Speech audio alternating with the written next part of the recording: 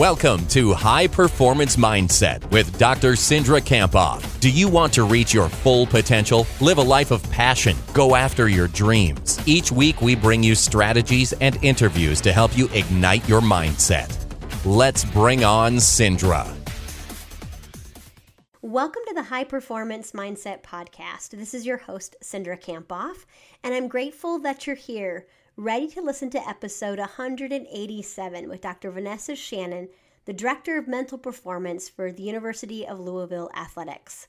Now, the goal of these interviews is to learn from the world's best leaders, athletes, coaches, and consultants, all about the topic of mindset to help us reach our potential or be high performers in our field or our sport. Now, today, before I head over to introduce Vanessa, I'm going to go over to iTunes and read a rating and a review. And sometimes you don't know the impact that you make in someone's life. So I really appreciate this comment here on iTunes that Changed My Life wrote a few days ago. So Changed My Life was talking about how they fought depression and discouragement their whole life, but then sought out therapy and spiritual counsel. This person now listens to the High Performance Mindset, and they said this: Cindra and her guests have been a large part in my mentorship and have changed my life. I now continuously practice the high performance mindset daily, and I'm now pursuing my dreams, and it's paying off tremendously. Cindra, you've changed my life in ways I can't put into words. Thank you for your mentorship. Thank you so much, Changed My Life. I'm grateful that you wrote that comment there on iTunes, and particularly that the high performance mindset has helped you in practicing the high performance mindset daily. So thank you so much. I'm grateful for your comment there on iTunes. And if you enjoyed the podcast today, I would really appreciate you heading over to iTunes and leave a rating or review. If you're listening on iTunes or Stitcher Radio, you can do the same over there. Thank you so much. Now, Dr. Vanessa Shannon is the Director of Mental Performance for the University of Louisville Athletics and Norton Sports Health. As a former Division I volleyball player, she understands the challenges associated with both balancing performance in the classroom and performance in sport. Now, prior to Louisville, Dr. Shannon spent 2 years at IMG Academy in Florida, where she served as a mental conditioning coach. She coordinated the psychological test preparation for the NFL Combine training program and served as a vision training coach for the Major League Baseball off-season training program. So she began her career in academia, where she spent 3 years as the department chair of exercise and sport sciences at Tennessee Wesleyan University, 5 years as a faculty member in the sport and exercise psychology program at West Virginia University, and she holds a PhD in applied sports psychology from the University of Tennessee, a master's in exercise psychology from Kansas State University, and BAs in health and human performance and psychology from Rice University. Now, I know Dr. Shannon very well from our work and our attendance at the Association for Applied Sports Psychology. And there's many things that we talk about in this interview. First, we talk about how 50% of her job is culture and 50% of her job is mindset. So we divide the interview in that way. So we start talking about her definition of culture and how she helps teams develop culture. And then we talk about her 8 principles of the cardinal mindset, which I know you're going to like each one of these principles, and you'll be able to apply those to your work in business, in sport, and in life. And within our discussion of this cardinal mindset, she talks about how the best performers, how they really think. And my favorite principle within the cardinal mindset is what she talks about, she calls go for the gap. And she says that we must ask ourselves 2 essential questions. What do you want, and what are you willing to do to get there? So I know you're going to enjoy this interview with Vanessa. We'd love for you to join the conversation over on Twitter, and you can tag Dr. Shannon at Dr. Headstrong and myself as mentally_strong. We'd love to hear what you thought about this interview and how you might use the content that Vanessa discusses. All right, without further ado, let's head over to Vanessa. All right, welcome to the High Performance Mindset Podcast. I am stoked today to talk to Vanessa Shannon. Vanessa, how are you doing today? I am doing excellent. I'm very excited to be chatting with you today. I think it's going to be a great interview, and I look forward to learning more about your work and sharing it with the world. So, Dr. Shannon, tell us a little bit about your passion and what you do. Well, I am the Director of Mental Performance for the University of Louisville Athletic Department and for Norton Sports Health, which is a healthcare system here in Louisville. So I am literally living and working my passion, I guess. I've been an athlete my whole life, was a collegiate athlete, and now I have the honor and privilege of serving our athletes here at the University of Louisville and some of the athletes here in the community in Louisville. Excellent. Excellent. So tell us a little bit about your journey, because I know you've had a really cool journey going to different places that's kind of shaped your work and your philosophy there at Louisville. Yes, I have had an interesting journey, I would call it blessed journey. I've been really lucky to have a number of different opportunities, and those opportunities have allowed me the chance to interact with a number of phenomenal people in our field in sports psychology as well as in sport. So as I mentioned, I was a collegiate athlete. I played volleyball at Rice University in Houston. And then after that, I did a master's degree at Kansas State, which ironically ended up being more in exercise psychology than sports psychology, but served me better in the end because then I went on to get my PhD in applied sports psych at the University of Tennessee and went into academia for 8 years. So I was first at a small school called Tennessee Wesleyan, now university, used to be Tennessee Wesleyan College. And then I transitioned to West Virginia University and was a faculty member there in the sport and exercise psychology PhD and undergraduate program there. So I spent some time in academia and then decided that I thought I wanted to get more into the applied sector, doing the work with the athletes instead of teaching people how to do the work with the athletes. And had the opportunity to go down to IMG Academy for 2 years and get a lot of applied experience in a fairly short period of time there before I transitioned into my opportunity here in Louisville. Awesome. And I know you did some really awesome stuff at IMG, which is a great place to, I visited it several times and seen the awesome mental training that they do there. But you obviously served as the mental conditioning coach and coordinated kind of test prep for the NFL Combine. I know they have a great vision lab training. So what did you kind of learn in terms of at IMG that's really kind of shaped what you do? Oh, man. I mean, I learned so much at IMG in my interactions with not just the mental conditioning staff and not even just the athletic and personal development staff, but also with the sport coaches there and even with the administrators, the business side of things. I think, what I ultimately learned that serves me well here in my role at the University of Louisville and with Norton Sports Health is to kind of view the athlete as a human being holistically. And I think oftentimes we get so fixated on the athlete portion of that individual and the performance portion of that individual and what we can do to help aid them in their journey that we sort of forget to view them more holistically and think about all of the factors that might be influencing not just their performance in terms of athletics, but also in my job here, their performance in the classroom, and then also just their performance in life. So it was an opportunity to interact with a number of different people and sort of learn more about what might be kind of causing our athletes to tick, if you will. Absolutely. So now you're at Louisville, and so we're going to dive into that work in a few minutes. But before we do, I'd love to hear a story about a time that you failed that didn't go so well and what you learned from it. And there's a few reasons that I want to ask you that question as we start. First, I think it helps connect us, that we're all human and that none of us are perfect. But also, that I think that what you're going to share, we can also learn from it and take some lessons from that experience. So, Vanessa, you want to just kind of dive in and tell us about a story? Absolutely.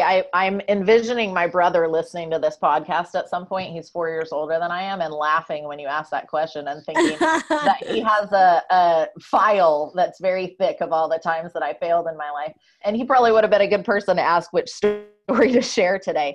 No, but no joke. I have failed, a number of times. I mean, a significant number of times in my life. And I think ultimately in my work here, as we go on and talk about it, we'll talk about kind of this idea of welcoming discomfort and what getting outside our comfort zone can do for us and failure. So it's a bit hard for me to choose. My first memory of failure, honestly, is on the soccer field. And I can remember it. Well, it's not even on the soccer field. It's on the side of the soccer field. I can remember really vividly as probably like a 5-year-old, my first year playing K-League soccer. Super proud, super excited, love sports. As I mentioned, my brother was 4 years older, so I wanted to be him, and he had played soccer and got my uniform, was really fired up about having my uniform, got to put it on for picture day, white socks, white shorts, green jersey, and got ready for my individual picture. Mom had my hair in pigtails, and the gentleman, the photographer taking my picture, asked me to kneel down, and he said, right knee in the dirt, left knee up. And it was muddy that day. And unfortunately, I think I got nervous. Maybe I didn't know my left from my right well enough yet. Sure. Left knee went in the mud. And then, then he said, oh, I need you to switch knees. And so I have this picture of myself, my first sporting picture, if you will, with a muddy knee right there in my picture. So that's a real small, short story, my first memory of failure in sport. But I think one of my biggest failures, but ultimately something that shaped me most was, and a lot of people don't know this about me, and then when I tell them, especially younger people in the field who want to know about my journey and my path, they're like, really? What?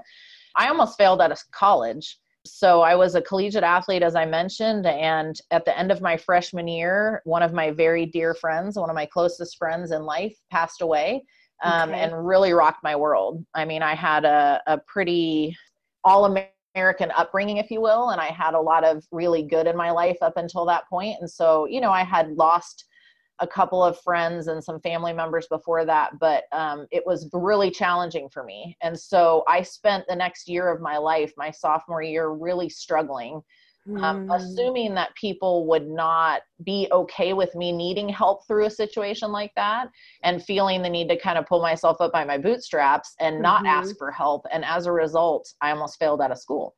Wow. And nearly almost failing 2 semesters, as failing as you can be while still being eligible and still being allowed to remain at the university. That's about how bad my grades were. So that's difficult to bounce back from, Absolutely. In terms of GPA. And in terms of how do I right this ship? And I had gone into school thinking I wanted to be an orthopedic surgeon and go into medicine. And suddenly I had no chance of going to med school. And at that point, to be frank with you, I thought no chance of going to any type of graduate school. But luckily, I was able to kind of right the ship. I sought some help at the counseling center. My family and friends were really supportive, my teammates, my coaches, and was able to kind of turn my academic career at Rice around. And then I think, kind of leverage the fact that I had a difficult year at a really highly established academic institution like Rice, and was able to sort of share my story as I entered graduate school and convince some graduate schools to take a chance on me. Yeah. And then obviously a master's at Kansas State, and then, a PhD at Tennessee. Right. You didn't stop there, and, you rebounded clearly. I did. Yeah. And it's funny, as I said, I'm sure my brother will hear this at some point, so I'm sure he'll be fine with me telling this story. But I remember him telling me after I got some acceptances to master's programs that he had actually told my parents not to let me apply because he was worried that I wasn't going to get in, and that I couldn't tolerate any more failure, if that made sense. But I was able, as I said, to kind of share my story and my personal statements and help people understand why that kind of blip in my transcript happened. And then also how I kind of battled back from it and was able to get back on track. And that ultimately ended up serving me well in terms of getting into graduate school and being able to continue on my new journey. Absolutely. And so, when you think about what did you learn from that experience, what wisdom do you take from it that you can share with us? I mean, I think ultimately the 2 biggest things I learned from it were, number one, failure is a part of life, and it's an acceptable thing, and it happens to everyone and anyone. And, and then secondly, it's acceptable to ask for help.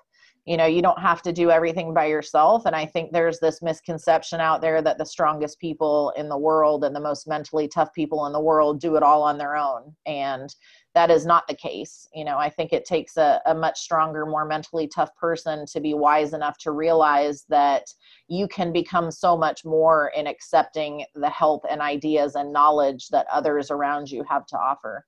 So that was a big step for me, especially because I think I always presented myself as this person who was strong and independent. And so being willing to ask for help and then kind of reframe that and understand that that actually made me a stronger and more independent person was important. I do think people have a difficult time asking for help. And I think in those situations, it's really important that they reach out. So let's kind of transition to your work at Louisville. Maybe just give us a little bit of overview of, who you work with, how long you've been there, and just maybe just like a day-to-day sort of like idea of what you do there. Sure. So I always get confused because I feel like time flies truly when you're having fun, but I just completed what would be my third year here at the University of Louisville. So I started here in the fall of 2015. And in the director of mental performance role, I serve our athletes in kind of, the way I say it, the easiest way to say it is I spend about 50% of my time on mindset and about 50% of my time on culture. But in terms of kind of what my role is on a day-to-day basis and how that interacts with the rest of the athletic department, we have another resource for our athletes here, Kate O'Brien, who is a licensed clinical social worker. And so she serves our athletes in terms of any clinical needs that they might have, any life-related, non-performance-related needs that they might have. And then we have a wonderful psychiatrist who has been supporting our athletic department for a number of years and continues to serve any of our athletes who might have specific needs there, whether it's medication management or whether it's kind of more in-depth mental health concerns. He's there to support our athletes in that way. So that leaves me to focus on the performance side of things. And again, as I mentioned before, most of that is performance in terms of athletics, because we also have wonderful athletic academic resources. So we have academic counselors who support our athletes in the classroom, but occasionally I find myself talking to our athletes about maybe some performance related anxiety that they find not only affects them on the field, but also affects them in the classroom. Oh, I was going to say, and I think, when you and I were talking earlier that, maybe about 50% of your work is kind of with teams and 50% would be kind of individuals. Is that kind of how it looks like for you? That's exactly right. Yeah. And I'm here to serve all of our teams on campus. So we have 21 programs, 23 teams, but the consultation, if you will, or the services that I provide is totally dependent on the needs of that program. And so that can look very different. So with some programs, I might just work with individual athletes.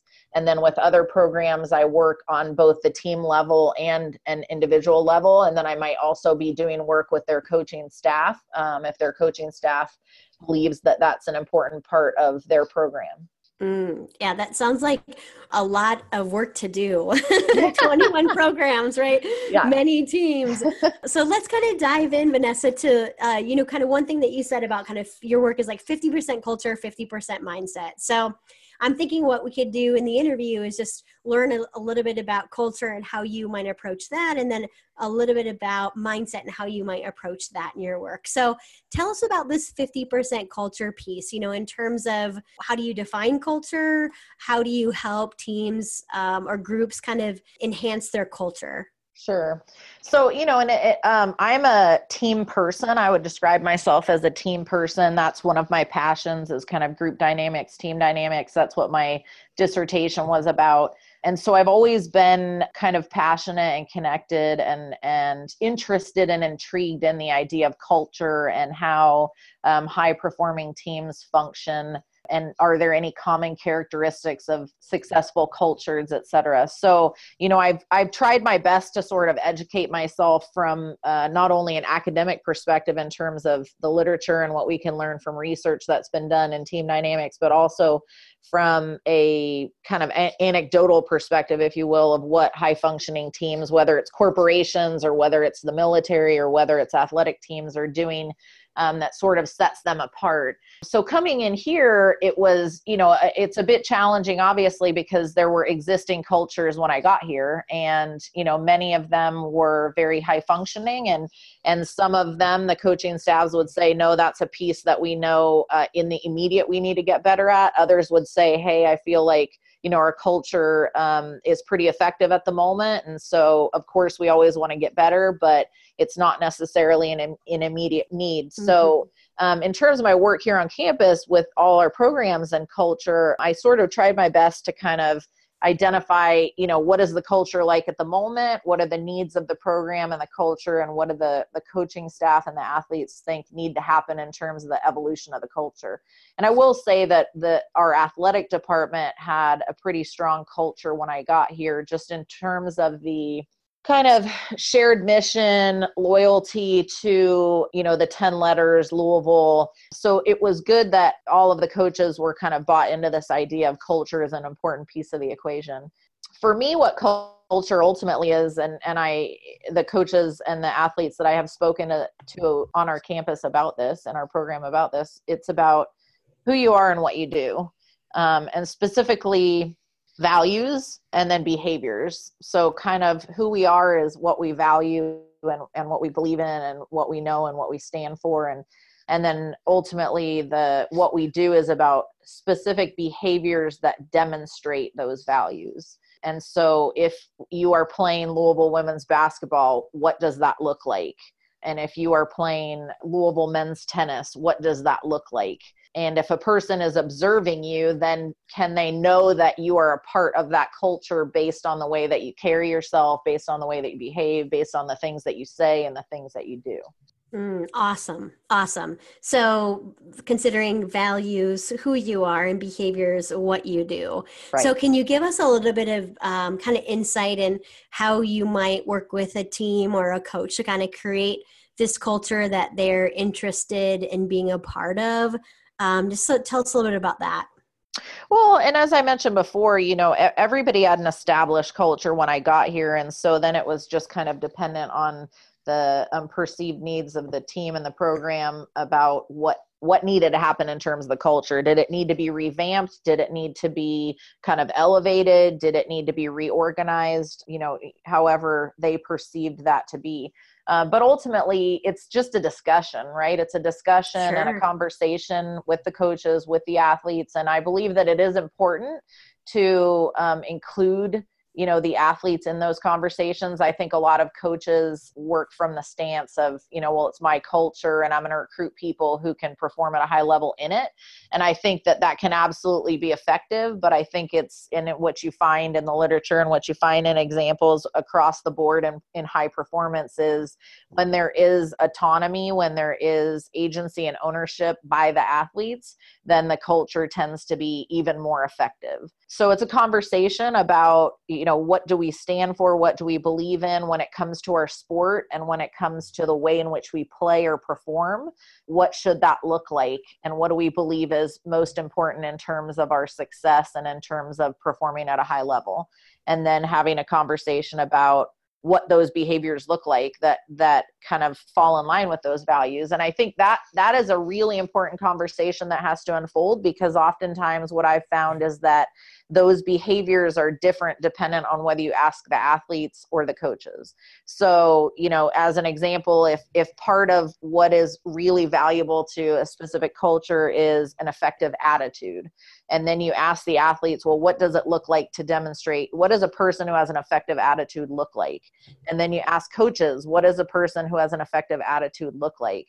It might be that you find varying things, right? The coaches and the athletes might be talking about totally different behaviors, but they both believe that those exemplify an effective attitude.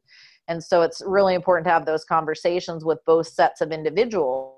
And if you do have a coach or coaching staff and they want to drive the culture and they want to be in charge of establishing the culture, they say, this is my program. I've been here longer than my athletes have. I'll be here longer than my athletes are. So I think it's important that I drive that culture. I establish that culture. We do as a coaching staff. Then that's great. But then it's still important to identify those behaviors and then make sure the athletes understand the behaviors so that they know what they are expected to demonstrate on a daily basis in terms of kind of living and breathing that culture. And then Vanessa, is there somewhere that you kind of put those behaviors listed, or like, how do you think it's, once you have that conversation, how do you follow up? Yeah, I think it's important for those behaviors to sort of be known in different ways. And we're very lucky here at the University of Louisville in the athletic department, because we have some pretty fantastic people in our creative services and in our kind of branding department that are able to implement those things, whether it's on signage on the locker room door, or whether it's, on a picture that sits in the insert of that team's team manual.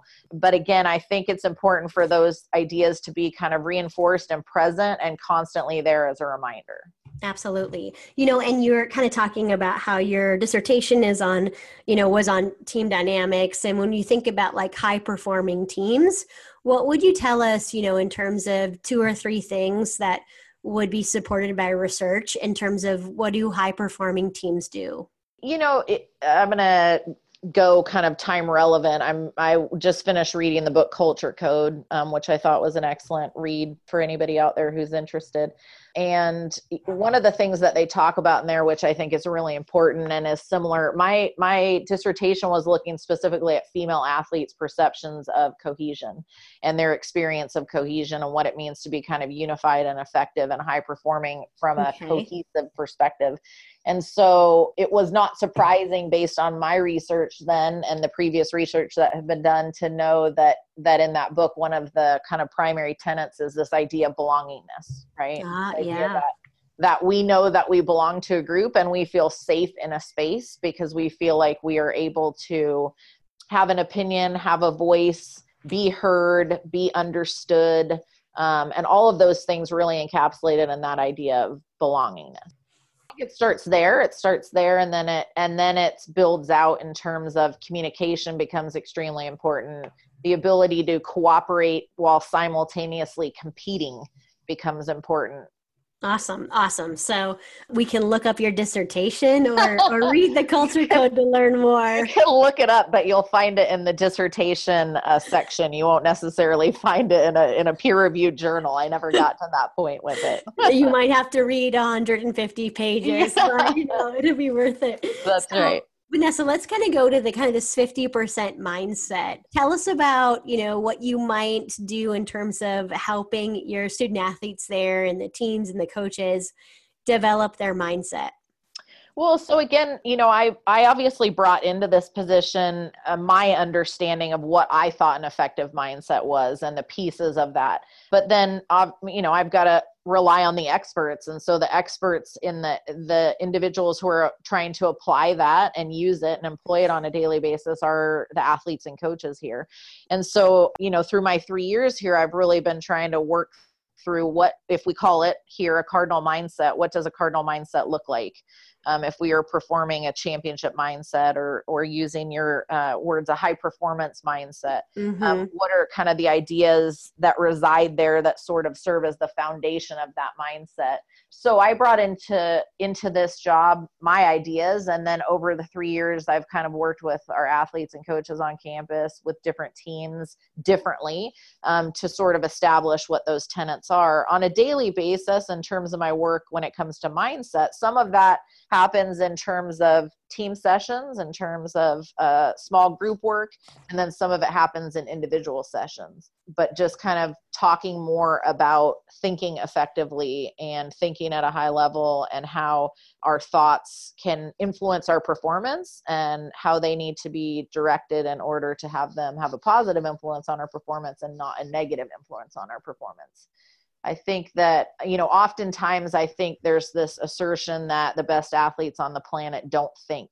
And what I try and help our athletes here understand is it's not that they don't think, it's that they think less and they think more effectively. And so there's still thought that occurs. There's still cognition that occurs. Our brain is like a computer. And so it is going to see information and process the information. So the thoughts will occur, but we want to make sure that we don't just allow those thoughts to kind of race through our mind aimlessly. We want to make sure that we're the driver of our thoughts, that we're steering them in the right direction.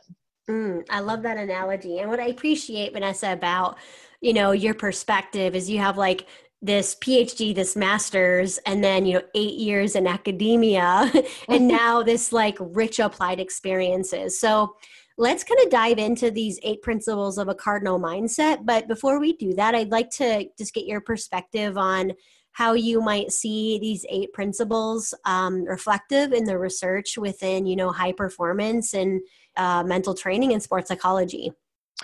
Yeah, I mean, ultimately, these things are the product. And again, they're the product of kind of a number of different things. My understanding of theory and how we can take that theory and apply it. And then also anecdotal evidence. So teams, athletes, CEOs, companies, the military, and things that have been reported to be successful in their use of these ideas, and then also feedback from our coaches and our athletes here and their experience. But each of them, I would say, is grounded in some way empirically in the literature, whether it's in sports psych or whether it's in social psychology or whether it is in communication theory or whatever it might be. So as we kind of go through them and touch on a couple of them, I'd be happy to sort of share how that connects back to the theory.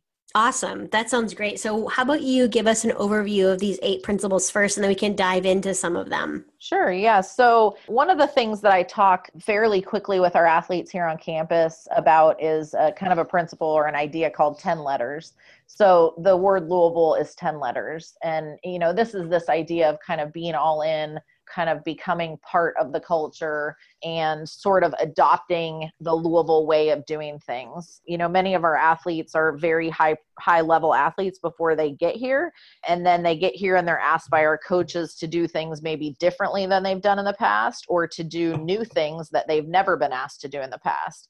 And they have a lot of evidence to support the fact that they can be successful doing things the way they know how to do them, but they don't have any evidence yet when they first get here to support the fact that they can be successful doing the things that the coaches are asking them to do. And so, or myself or other support staff. And so I think there's this piece where there has to be buy-in, there has to be trust, and there has to be a willingness to kind of become part of our culture. So 10 letters is really about that. And going back to, what I was speaking about before, it is about belongingness. It is about committing to being part of this culture, and then getting to a space where you feel like you belong and you know what your role is, and you feel satisfied in that role. Right. Absolutely. And I think about even like Maslow's hierarchy of needs, right? If you don't feel like you're safe and that, you're safe kind of being yourself, right? Where you can't reach actualization. So that is exactly right. Absolutely. Okay, cool. So 10 letters, the first one. Yeah. What's the second principle? So the second one is how, not who. So we talk a lot about how we play, not who we play. And I first heard that kind of phrase or that way of thinking from Gino Auriemma in an interview, or actually in a speech I heard him giving to his team at UConn years ago. But the idea that it's about how we play, it's not about the opponent that we're playing. We're not going to change the way we play Louisville softball or the way we play Louisville lacrosse because of the team on the other side of the field. We're simply going to kind of live and breathe our process and commit to that and try our best to perform that way. Another kind of instance of that in the media that was reported was after Clemson beat Alabama in the national championship 2 years ago. Dabo Swinney was sort of asked by a reporter, what was the one difference, right? Because they had lost to Alabama the year before. Yeah. Absolutely. And so he was asked, what was the difference? Like if there was one thing that was different between last year and this year. And I recall him saying something to the extent of, last year we tried to stop Alabama from playing Alabama football. This year we just focused on playing Clemson football. Nice. So focusing on your process and how you're going to make what you want to have happen rather than how to avoid what you don't want to have happen. Kind of being proactive and being in control, right? So that goes back to kind of controlling the controllables. What we can control? We can control our process. And so we focus on how we play, and we don't necessarily worry about who we play. And of course, things are going to change depending on the opponent. Scouts change, personnel changes, but it's always within kind of our philosophy or our way of playing. If we have a toolkit in terms of tactics that involves A, B, C, D, and E, then against one opponent, we might use A, B, and C part of our tactics, whereas another opponent, we might use D and E. Yeah, and it sort of reminds me, of focusing on kind of what you said, this process. What is our process? How do we play at our best and commit to that instead of the outcome, the score, or who we're playing? And, sometimes I think that's where athletes and teams feel a lot of pressure is they're thinking about who they're playing instead of, what do they need to do to perform their best? That's right. Yeah. And for me, it goes back to value, right? The value that we place on something. And so, if we think about psyche and how it can influence our performance, if I overvalue an opponent, how is that likely to make me think and feel? Versus if I undervalue an opponent, how is that likely to make me think and feel? And so ultimately what we find is best is to value all opponents the same, right? To pay them the same respect and not overvalue anybody. That's great. That's awesome. So Vanessa, I know your third one is attack the gap. Tell us about that third principle of the Cardinal mindset. Yeah, attack the gap is an evolution from one of the All Blacks principles, the New Zealand All Blacks. So one of their kind of mantras or ideas or principles is go for the gap. And so for us, we sort of adopted that into this idea of attacking the gap. And, a lot of times you'll hear our coaches and our support staff on campus talk to our athletes about, you've got to be an athlete 365 days of the year, right? Like it's got to be on the forefront of your mind and the decisions that you make. There's a book that was written and a great business principle that I love, which is the way you do anything is the way you do everything. So this idea that we want to have a championship mindset, a high performing mindset in everything that we do. Ultimately, though, that can seem really exhausting. Absolutely. Especially to a group of athletes, especially for our first years when they first get here, because as I mentioned before, maybe they've not had to do that before. They've been able to get away with being successful despite the fact that they've not thought about everything that they do in that way. And so attack the gap is more about, there is a gap between where you are now and your best. And your goal every day is to attack that gap. And some days you're going to attack it really big. And some days you're going to get a lot closer to your best. But some days all you're going to have in you is just to attack it a little bit. But you're still going to get one step closer to your best. So every day we're sort of aiming in that gap and trying to just chip away at our potential, if you will. Ah, nice. And how do you think, in terms of maybe your work with individuals or teams, how do you help them figure out where that, what that gap is and, in terms of who are they at their best and what is their potential? Yeah, and that's a great question. And because ultimately it comes down to perception is reality, right? And so they're going to be the best at truly maybe knowing and understanding what they perceive their best to be, because a coach might look at an athlete and think, oh my gosh, that person has the potential to be 10-year WNBA player, right? Whereas that athlete might think like, I'll be really happy if I'm just a 4-year starter, right? And so, and that's just kind of an informal way of assessing what their best is. That doesn't even look at specific performance indicators and what they can do physically or tactically or technically or mentally. But, it has to start with the athlete sort of being willing to acknowledge, this is what I think I'm capable of doing, which comes with, am I motivated to do that or not? So we talk about there's a difference between wanting to win and being willing to do what it takes to win. And so if I think that I'm capable of being a WNBA player, but at the end of the day, I don't want to be a WNBA player bad enough, then that's a difficult thing to assign as my best, right? Because I'm probably not going to be willing to attack that gap very much. So just having conversations with athletes about, what do you want and what are you willing to do to get it?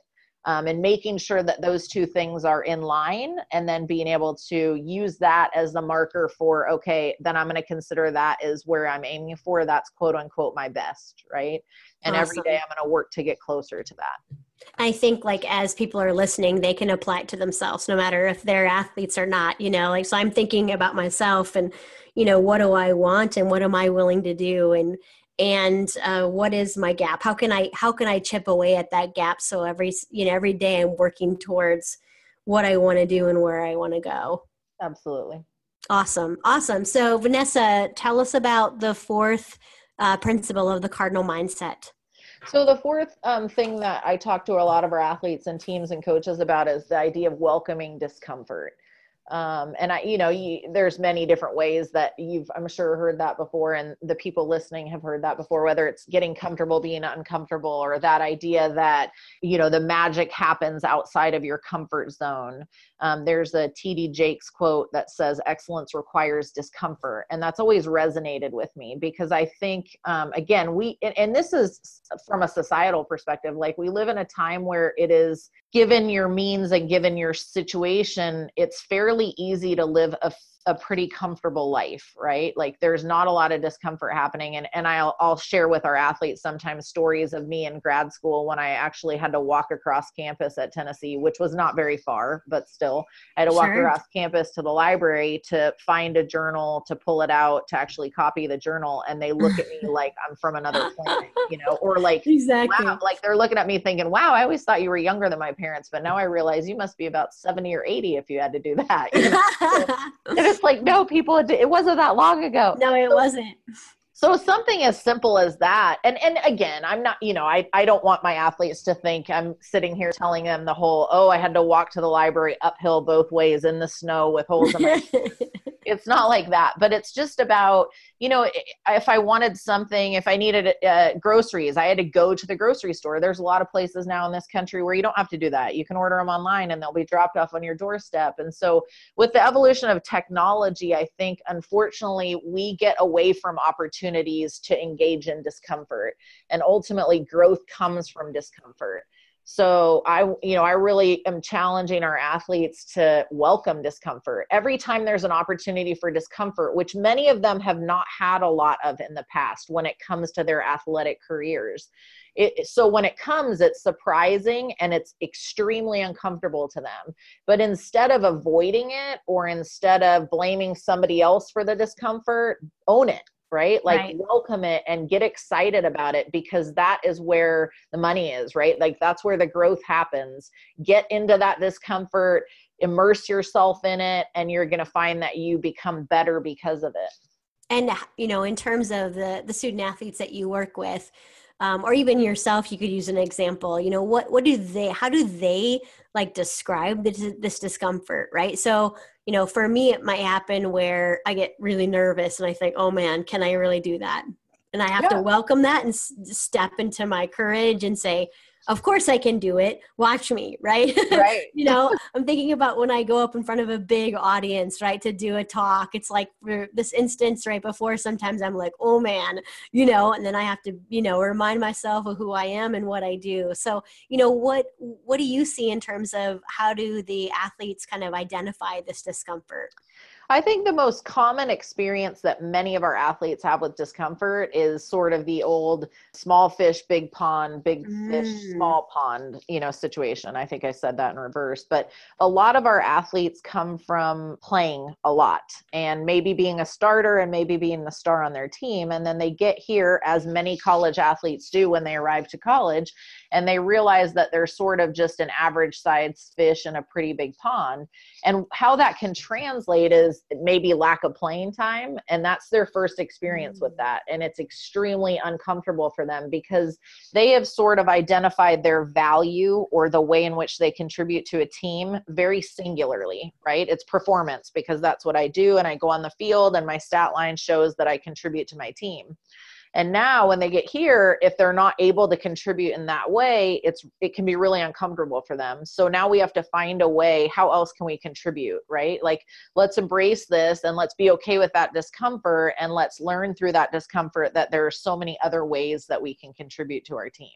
Absolutely. Love it. Love it. And as people are listening, they can even be thinking about when are they experiencing discomfort and how can they welcome it, and why is that really essential to their success? Absolutely. And not, when you feel it, almost there should be this moment there's this moment of anxiety, right? Like we feel discomfort and we're like, ew, I don't like that. But instead, maybe it can be instead a feeling of excitement, right? Just a different interpretation of the same. Nice. I like, yes, I'm going to get better because of this moment. I'm excited about it. Or yes, like this anxiety is important because this means that I'm excited and I'm ready, That's right? right. Yep. Excellent. So your fifth one in the cardinal mindset, Vanessa, is the mortal matters. I Yep. don't know what that means, so tell us what that means. I can't wait. So the mortar matters is it, I've told the kind of proverb or story that maybe many of you listening and maybe you've heard about the retiring home builder or the retiring carpenter, I think is how it goes. And this individual is worked for a company his whole life building homes, and he's ready to retire. He's done. He's ready to hang it up, and goes home, discusses with his family, plans after retirement, is getting really excited about retirement, goes into his boss's office and says, I'm ready to retire. And his boss says to him, oh, can you do one more project for me? Can you build one more home? And he begrudgingly says, okay, I'll do it. And this gentleman, his whole career has been known kind of for craftsman homes, really, really high quality, everything, never cuts corners, but isn't really present for this experience. He just wants to get through it. He said, yes, I'll build the home, but he doesn't really want to do it. And so he cuts corners and gets done as quick as possible and doesn't pay as much attention to detail. And at the end of it, goes back into his boss's office and he says, I'm done. I'm going to retire now. And his boss says, okay. And out of his desk drawer, he pulls a small box and he slides it across the desk and he says, happy retirement. And he opens up the box and it's a key to the home he just built. Oh, wow.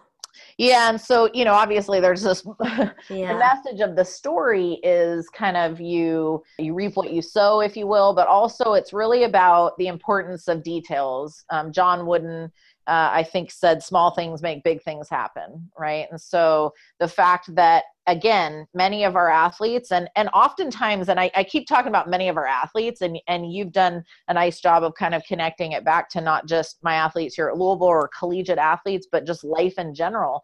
A lot of times we have experiences in life where we can get away with cutting corners. We have the skill set that sort of maybe over meets the expectations, if you will. And so we can get away with doing it not as well as it needs to be done, and it will get done. But at the end of the day, it won't last, and it won't make us better, and it won't make the existing situation better. So I've actually, with a couple of our teams, even brought in bricks. And I'll say, if we stack bricks up, if we stack them up 6 feet high, it would serve as a wall. It would make a wall. It would serve some of the purposes that a brick wall would serve. It would prevent people on the other side from seeing us. It would give us privacy. It would create a barrier. It would signify a barrier between us and them. But at the end of the day, when the storm came along, the bricks would fall over and we'd have to continuously rebuild the wall. And it's the mortar, it's the glue in between. Mortar, right? Got it. Details, it's there that kind of creates the sturdiness of the wall. And I also heard something in that story that the carpenter just wasn't very present, right? He was just kind of going through the motions, right? And I think about how, like sometimes when we do that, we regret it in the end. And so, he's now living in this house that maybe isn't his best work, because he wasn't really deliberate with his energy and his focus and, just kind of not present, not really having the standard of excellence. Yep, that's absolutely right. And I will segue from that to skip ahead, which is one of our one of the other things that I talk to many of our athletes and coaches here about is this idea of head, feet, here, now, right? Like being present, making sure that our head and our feet are in the same place, making sure that we are right here, right now. And I think truly that becomes imperative in terms of not just performance, but also in terms of enjoyment and satisfaction and ultimately, happiness. There's a great quote by Lao Tzu, and I'm going to paraphrase, but basically the extent of it is, if you are sad or angry, you're living in the past. If you are worried or anxious, you're living in the future. If you are at peace, you're living in the present. And so I think, that ties into that story, but also into high performance. It becomes really important to be present, to be in this moment, not in the previous moment and not in a future moment. Yeah. And what would you tell people who are listening who, because sometimes, like, and this is something I teach as well. But it's really hard for me to practice, Absolutely. because my mind might drift to, oh, what I got to do next, or, might drift to what just happened earlier the day. So, what do you find in terms of like best practices to implement in terms of like head, feet, here, now? Well, I mean, ultimately, I think the biggest tool that's useful in being present is forgiveness of yourself, Oh, right? yeah. Kind of being willing to forgive yourself for the moments that you aren't in the present, and then reconnect as quickly as possible. Because what tends to happen, it's like the athlete who's nervous about being nervous because nobody ever told them that it was an acceptable thing to be nervous, and so they're Yes. terrified of it. In the same way, I think, if we make that our goal and we want to be purposeful and intentional, and I'm doing a session with an athlete and I'm sitting here and all of a sudden I do get distracted, like you said, because it happens, about something I forgot that I was supposed to do, right? Instead of in that moment just kind of being mindful and being like, okay, I'm going to worry about that later. Let me get back to the present and to this conversation with this athlete. A lot of us then get caught not being mindful, and we stay out of the present because we're beating ourselves up about the fact that we forgot the thing, and then we're beating ourselves up for the fact that we got distracted, right? But it's sort of like, okay, yep, it happens to me. Everybody's human. It's part of life. Get back to this. Worry about that later. Yeah. So I think sometimes mindfulness and the ability to be present can be stalled, and our work towards becoming better at that can be stalled because we don't allow for the fact that it's going to happen. We're human beings, and you're going to find yourself at times distracted and out of the present moment. And rather than kind of stew on that and get upset about it and beat yourself up about it, just get back to the present. For sure. And I like what you said about forgiveness, because you're right. Like, we're so hard on ourselves, and Mhm. we just need to give ourselves some self-compassion. I like what you're saying, just like normalizing all of these things, like normalizing that, yeah, it is hard to stay in the present. Yes. It's easy to choose comfort over discomfort, right? Or it's Right. easy to kind of give into kind of what you were saying earlier about like your thinking, and this, the thinking that limits you, but really how you said like the best, think less, but think also more effectively. Absolutely. Mm-hmm. So let's see, we have two more to kind of connect about. So the seventh one would be expect the expected. What's that mean? Yeah. So, I think oftentimes you obviously hear that phrase, expect the unexpected, which if you think about it is an impossibility, because if it's unexpected, then how can you expect it? And so, but I do think that having a discussion about expectations, managing expectations, and preparing your mind for what might happen is extremely important. And so, as we know, preparation kind of breeds confidence, and we get a lot of confidence from past experiences with things, right? So Mm-hmm. again, kind of touching back to self-efficacy theory and this idea that past experience is going to let me feel more efficacious about my ability to complete a specific task or in a specific experience. So I think what's happened over time is we've sort of gotten to this space where we talk a lot about positivity and positive psychology and positive mindsets, and all of that is absolutely important. And there's a lot of good evidence to suggest that that can be really helpful. But I think what's happened is because we talk about that, it's given people the idea that it's not acceptable to think about things that might not go perfectly. Right. So Right. like I should eliminate anything that might go bad from my mind, because if I think about it, it might happen. This kind of idea of the self-fulfilling Right, for sure. prophecy, right? Disaster. But at the Yeah, end for of the sure. day, if we don't think about it happening and what we might do in that situation, then when it does happen, it's going to cause panic. It's going to cause anxiety, and it's going to elicit a negative response. So, the great example anecdotally would be Michael Phelps, who talks a lot about his use of visualization and mental preparation to sort of prepare for anything. Right? So what might happen in a race that might get in his way? Let me think about it happening and think about how I'm going to handle it, so that if it ever does happen, I am just ready to handle it. There's not necessarily any emotional response that has to happen, because I've sort of programmed my mind to deal with it. So I think it becomes really important to expect the expected. Identify ahead Yes. of time what might get in your way and how you're going to deal with it when it does potentially happen. Absolutely. Vanessa, I have an interesting story about a time I did that. So one of the things I do is run marathons. And a Right. few years ago, I don't remember exactly what year it was, but it might have been like maybe 2014. But I was running the Boston Marathon. And we were getting these notices the day before. So I was in Boston, right, ready to run the next day and train for this race for, 6 months, every single day, running crazy mileage. And we were getting these messages from the race director that it was supposed to be 90 degrees the next day. Oof. And, we could drop out if we wanted to, we could always, register, they'd let us register for the next year. And so it was like these constant reminders how hot it was going to be. And I remember that night after dinner, I was walking to my hotel and I was so pissed. I was just so mad at Mother Nature. And it's like, why on this day is it going to be so hot? And so I went back to my hotel and I was like, okay, Cindra, this is not a good mental state for you to run this race. You got to do something, right? And I was thinking about like research by Dan Gould and his group about what elite performers do differently. And I remembered like this contingency plan idea. And Right. so I actually wrote down like all the things that could go wrong in the race. What was I going to do if I got really hot? What was I going to do if my hands started swelling? Because that's usually what happens when I get too hot. What was I going to do if, I was so wet that right? So I wrote all these things down, and then all of a sudden I was like way more creative and confident about how I was going to handle the race. And so one of the things that if I wouldn't have done, I wouldn't have a strategy to deal with the heat. And so literally at every water stop, I put 2 glasses of water over my head. And then I drank 1 glass of Gatorade, right? So Perfect. by the end of the race, I was sopping wet. But you were hydrated.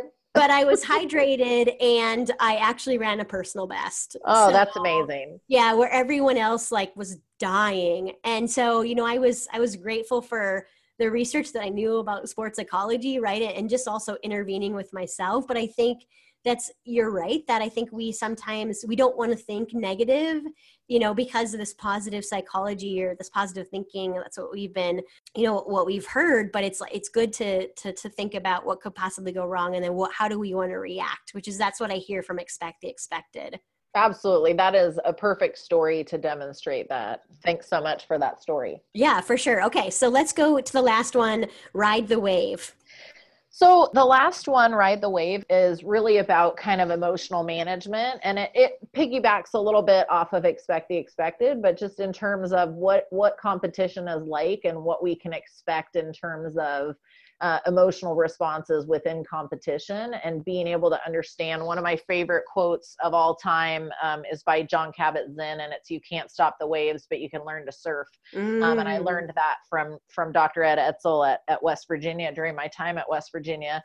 So just this idea that, in competition and even in training, to be frank, waves are going to come, things are going to happen, but you just kind of have to ebb and flow, right? It's not necessarily about trying to prevent the waves from happening. It's more about being able to surf those waves. I was at home in California with my family probably 2 or 3 years ago and heard an interview with Kelly Slater, who is arguably, I think probably unarguably, the GOAT, the greatest of all time in terms of competitive surfing. He's won 11 World Surf League championships and was the youngest ever to win one at 20, was the oldest one ever to win one at 39, still surfing today.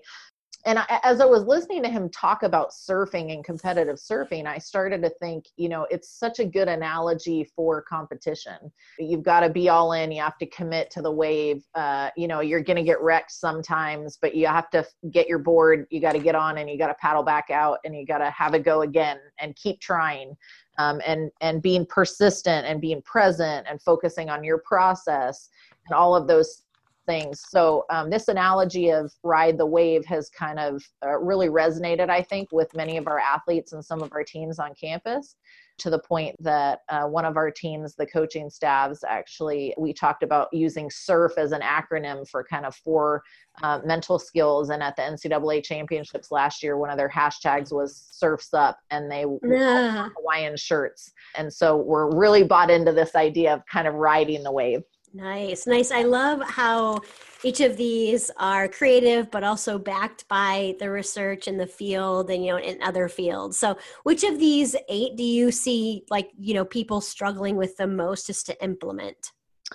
I would argue that the thing that I see people struggling with the most to implement is probably the how, not who. And they're tied together, right? The how, not who is somewhat dependent on our ability to be present. And so I could say, well, it's really the head, feet, here, now.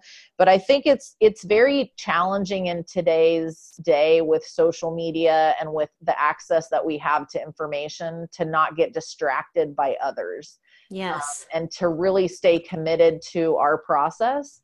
I think it's also challenging to stay committed to our process through periods of time where it's not necessarily getting us the outcome that we want. And then suddenly we get to the revelation that it's not our process that's broken, it's our implementation or employment of our process that's broken. One of my first experiences with the University of Louisville when I was at IMG, I actually was working on contract for the women's lacrosse program here, and I went to watch them play at Duke. And that year, I think Duke was probably ranked number 6, and our women's lacrosse program was outside the top 25 at the time. And they ended up going on to have a marquee year. But we were at Duke, and actually the Louisville's team went up 5-0 in about the first 10 minutes of the game against number 6 Duke. And I thought, well, this is going to be fun, Yeah, for sure. And then Duke scored. So it was 5-1, and then Louisville scored. And I remember at 6-1 looking at our coach, and saying, this will be very telling. Like right now, what's about to happen until the end of the half is going to tell us a lot about this team and where they're at and where their mentality and their mindset is. So at 6-1, Duke then went on to score 7 unanswered goals and went into the half 8-6. And what happened, hindsight, as we were talking about it, is at some point, once Duke started to score, instead of our athletes and our team realizing they're the number 6 team in the country, they're probably going to find a way to get through our defense at some point and score. They stopped living their process because they thought the process wasn't working. When at the end of the day, it wasn't that our process was broken. It was just that for the moment, their process was a little bit better, right? Right, exactly. So being able to stay committed to how you play, even in the moments when it's not working, and being able to reflect and say, okay, either it's not working because I'm actually not doing it, or it's not working because I'm doing it, but it just turns out that in this particular moment, that person's process is better, which happens in sport, right? That's how we end up with winners and losers. So I think that one is pretty challenging. And as I mentioned before, I think it's especially challenging at this level. And I'm certain at the professional level, and I'm certain in life it's challenging when you move from one job to the next, or, when you graduate college and now you're in the workforce, because you have had an experience of success and you begin to believe that you know what is necessary to be successful. And then when it turns out that in a different situation, there are different requirements for success, it can be challenging, right? There can be some resistance to adopting that how we play. Well, wait a minute, I used to play like this and it worked, and now you're telling me I have to play like this, and I have no evidence to support the fact that that will work for me. So I think it can be challenging, especially when you're transitioning to a new kind of how we play, to really buy into it, especially if you have previous experience of a process that's been successful for you. Absolutely. Well, Vanessa, I really enjoyed this interview. I think that you provided us so much value and some sticky things for us to think about. What I'm really getting out of it is I look back and I think back to what we talked about related to culture. And then it's like, your definition of, who you are and what you do. And it's like these values and behaviors that was really helpful for me. And just this idea of belonging as one of the central pieces of research within high performance. And then I also thought when you were talking about thoughts and, that we think that the best athletes on the planet, don't ever think negatively, right? But that I like what you said about was they think less and they think more effectively. I thought that was really, really helpful. And then, I appreciate you going through these 8 principles. I think for me, I appreciated Attack the Gap and, helping us think about, what do you want? and what are you really committed to doing, which they might be different, but then, just the importance of like chipping away at that gap every day. And then, the last thing which I appreciated was, expect the expected, and just that, it's okay to plan for things that might go wrong and have a plan for them, which then also, reduces your anxiety. I think also builds confidence, and it's, helps you be more mentally prepared for anything that might happen. So I'm just grateful that you provided so much value today and got us really thinking about, learning more about how you do your work, but also thinking about our work and ourselves. So I'm grateful that you were here today. Oh, thank you so much. I'm really grateful for the opportunity to speak with you. I always enjoy that, and also share some information, and hopefully the listeners heard, just maybe one thing that they were able to learn or think differently about. Absolutely. So, as you think about wrapping up the interview today, what advice do you have for us in terms of, those people who listen are people who want to reach their potential and are interested in using their mind to do so? So what kind of final advice would you have for us today? Honestly, I think the final advice that I would give, and it's ironic because I spent the majority of my life up until this point being a pretty unruly perfectionist, but it's just to consider managing your expectations. And, when I think about the times in my life when I failed, and when I think about the times in my life when I've been successful, in terms of performance or in terms of athletics, my career, whatever it might have been. It's been when I've been willing to manage my expectations of myself and others. And I think oftentimes that's seen as kind of limiting yourself, or seen as a negative, and, oh, you're giving up before you even try. And I don't mean it in that way at all. I mean it more so in the way that I was speaking of before when we were talking about being present and head, feet, here, now, and the idea of kind of forgiveness. But keeping in mind that performance and achieving things that we set out to achieve, it's a journey and it's a process. And, as Jon Kabat-Zinn said better than me, the waves are going to keep coming, right? And so be ready for the waves, but if a wave takes you out and trashes you, be okay with that, right? Understand that it's part of the process, and don't beat yourself up too much about it. Just get back on your board and paddle back out. I absolutely love it. So Vanessa, tell us how we can reach out to you either on social media or, any other ways that would be great for us to follow you. Absolutely. So I am on Twitter and Instagram, both at Dr. Headstrong. So Dr. Headstrong. You can find me there, and I'm happy to hear from any listeners who might have questions via email. If you want to reach out to me, my email is vanessa@gocards.com. And if you don't hear from me, it's not because I'm ignoring you. It's simply because my email is a bit complicated to navigate, but I'd be happy to hear from anybody who might have any questions or comments. Outstanding, Vanessa. Thank you so much for your time today. Oh, thanks so much, Cindra. It's been a pleasure. Thank you for listening to High Performance Mindset. If you like today's podcast, make a comment, share it with a friend, and join the conversation on Twitter at mentally_strong. For more inspiration and to receive Cindra's free weekly videos, check out drcindra.com.